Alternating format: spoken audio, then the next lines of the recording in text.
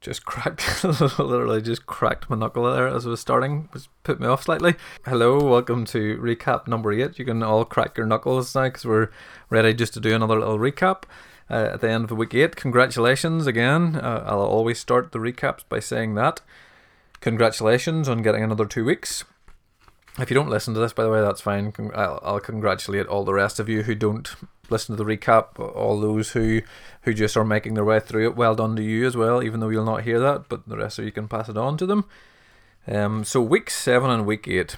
Good old Leviticus, good old Numbers, good old bunch of laws. Just all over the place. We've been through, various parts of Numbers, various parts of Leviticus, wee bits of Exodus thrown in there, even a Psalm thrown in for good measure.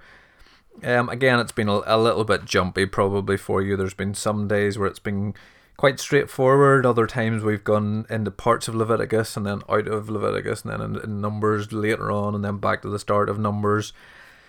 That's all just part of the chronological sense of putting this all on a timeline and trying to keep all the laws together and trying to keep a sense of the overall picture together, and so that's just the chronological approach, which does come in handy. And I personally find it with those Psalms that are thrown in, and we'll find that later on in the months when the Psalms are thrown in the middle of the stories, kind of adds a little bit for me anyway. Kind of makes a bit of sense of the Psalms when otherwise we just read them as kind of a separate book, and they're very hard to get your head around. But I'm going to keep this recap quite short. I know the last one was up over 11 minutes, and I always said I would try to keep it around 10. So I'm going to try and beat 10 today, so I've only got 8 minutes left. And I want to just talk quickly about 2 big events that happened in week 7 and week 8. One happened each week, essentially. We had the Day of Atonement in Leviticus chapter 16 back in day 45. So right from the start, a couple of days into week 7, we had the Day of Atonement, which very interesting, very weird day when you get this, the Azazel, the scapegoat. And in fact, the scapegoat or the scapegoat is where we get this from, the sense of sending something away or putting the blame on something else. The Jews still celebrate this. It's known as Yom Kippur, and again I'm reading from the Jewish JPS Torah commentary, where it says, in Yom Kippur, in this Day of Atonement, and I'll let you into a little secret, just at that point, which has nothing to do with Leviticus, something weird just happened in my voice there. If you listen back, just that last bit, it goes into like a deep, one of those kind of weird effects, voices that you don't know, you don't want somebody to know it's you, so you put on a weird effect to try and make it sound really deep and slow. That's because there's every now and again there's an error appears on my computer and I okay it, and as soon as I okay it, it makes my voice go weird. So some of those do appear in the weeks as we go through. I'll be relying on you to tell me and let me know ahead of time or when you come across those, and I'll go back in and edit them out and redo them. So that's just a little aside.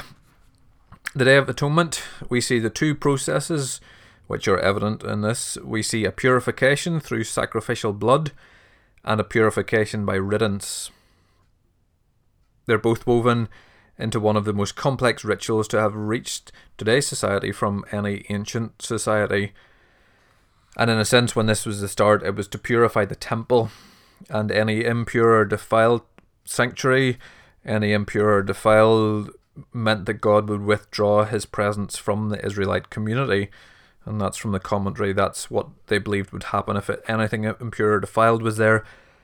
God would withdraw himself from the Israelite community. And of course they didn't want that. They wanted God's presence amongst them. God had brought them out. God had gone before them. God had led them. And so they wanted his presence with them. And so they came about and they were given this Day of Atonement, an annual event, where each year they would come and go through these rituals and in a sense allow once more God to be present with them. Of course, this is totally different from any other society at the time, in the ancient society, in that for the pagan god you just had to guess and you just had to hope. That's why it involved cutting yourself. That's why it involved giving your children, because you wanted to make sure kind of God was on your side. And so this is God giving them the way of doing this. Put it all on the scapegoat. Send the goat off, the Azazel, into the wilderness, and your sins would go with him.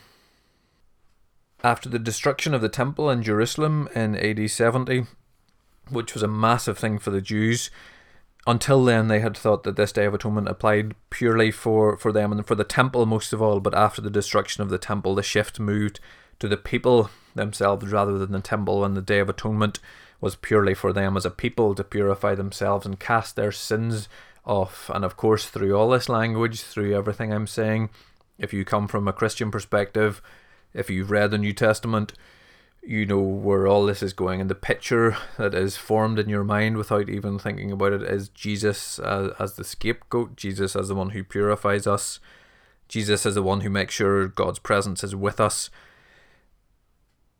because we purify ourselves from our sins. As we said, the purification through sacrificial blood and the purification by riddance. Those were the two processes in Yom Kippur and the Day of Atonement, and those are the two processes in the cross and Jesus in the New Testament. And so there's a good reason to know this and to read this, because that's where we get that from, and that's where all those analogies that the New Testament writers use, that's where it comes from, Leviticus 16. The other I just want to tell you about quickly as well is at the very last day of week 8, which you'll be coming up to shortly. It might even be today or yesterday or, well, whenever you listen to it. And that was the unbelief of Israel on the edge of the promised land. If Exodus was God's redemption of his, that's the theme of Exodus, if that was God's redemption of his people from Egyptian bondage, and if Leviticus was God revealing himself, and that was the dating stage for him and his people, then the theme of Numbers is really that the people who knew God, who God revealed himself to, the people who came out of God's redemption and came out of Egyptian bondage, they stand on the edge of the promised land, on the edge of all that was promised to them, and they blow it. They don't trust after all that they've been through, after all that they've seen. They still don't trust God because of these spies who come back with mixed stories, with some telling the truth and some not telling the truth, with some being totally assured of God's presence with them and God's victory, which will be on their hands, and others who are just concerned about their safety and worried and forget about God. And so we see at the end of week 8 this pivotal moment where the old generation of these Israelites who came out and saw all that God did, they are promised to be destroyed, and the new generation are ones who will see God's blessing and see all that God has in store for them.